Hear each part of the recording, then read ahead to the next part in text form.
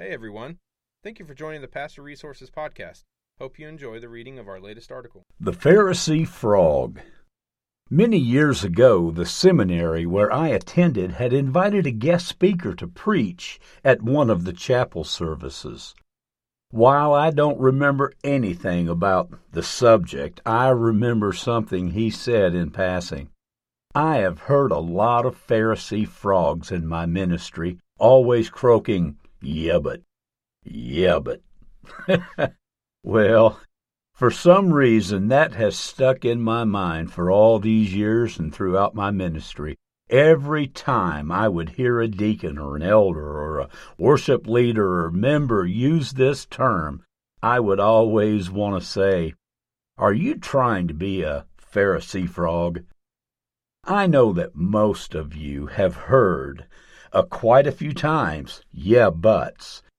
If you have spent any time in church or in ministry work, in fact, it seems that this statement has become even more prolific in modern times, due to, in a large part, the fact that we humans have access to more information than we have had at any time in history. The Internet has seemed to make everyone an expert on everything, including theology.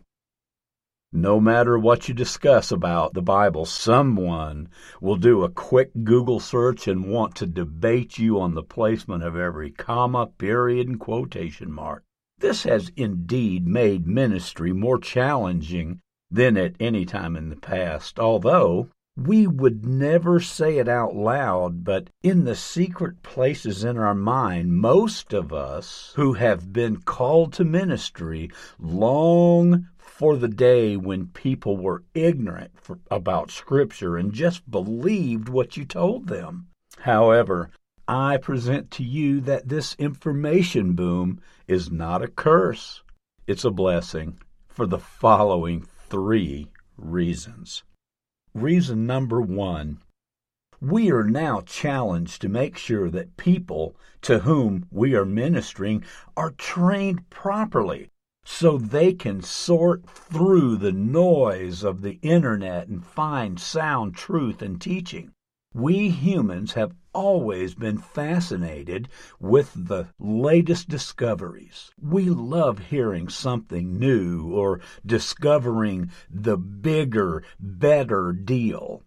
Because of this fascination, many have followed trends and teaching that are contrary to sound spiritual principles. More than ever before, it is important to help people properly know what the Bible actually says, not just what we think it says. There is nothing new when it comes to the truth, because from the very beginning, God has always been the source of truth, right? We are not guiding people into new theology, but something that is as old as Christianity itself. So let us remind all believers of the words of Jeremiah. Stand in the roadway and look. Ask about the ancient paths.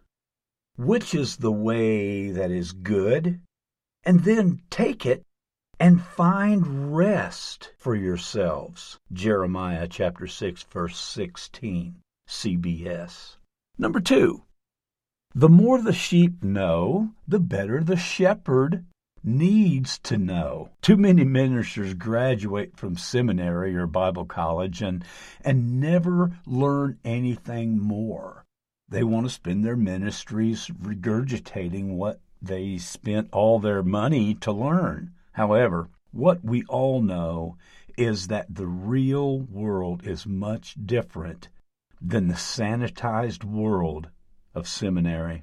Out there, people do not take everything we say as the gospel. As has been stated before above, they will challenge everything that we say or that we think. This means that we must continue to learn to seek God and revelation of truth so that we can speak with a clear, resolute voice that His sheep will recognize and follow. The only thing I learned for sure after 9 years of Bible college and seminary is how to be a student. And this is to be a lifelong endeavor. Number 3, never allow Pharisee frogs to cast doubt on the true gospel. As most of you are aware, the word gospel has come to be so associated with everything we preach, and in a way that is all good news. However, there is one aspect of our message that is the true gospel, and that is Jesus Christ died for our sins. And it is only through Him that we can find salvation. The Apostle Paul expounded on this fact many times throughout his writings, but the one thing that he made clear over all is that salvation is by grace alone, and we have no ability to earn it. For you are saved by grace through faith. And this is not from yourselves, it is a gift from God, not from works, so that no man can boast. Ephesians chapter 2, verses 8 and 9. The Pharisee frogs will begin to speak up at this point and say things like, but after we are saved, we have to keep on working to keep it up. Well, if this is the case, then what Paul told the Romans in chapter 4, verses 4 and 5, would be a lie. Now to one who works, pay is not credited as a gift, but as something owed. But to the one who does not work, but believes on Him who declares the ungodly to be righteous, his faith is credited to him as righteousness. There's nothing we can do to earn it in the first place or earn the right to keep it. It is not a wage we deserve. It's a gift we have been given, because only in Christ can we find the righteousness of God. Don't allow the Pharisee frogs to discourage your message of grace and truth. Jesus Christ came to save those who have missed the mark, and without Him alone, we are all lost. Thank God there is no buts in the gospel. Thanks again for listening to the Pastor Resources Podcast. To read all of our articles, head over to pastorresources.com, and don't forget to subscribe to our podcast for more articles and special interviews.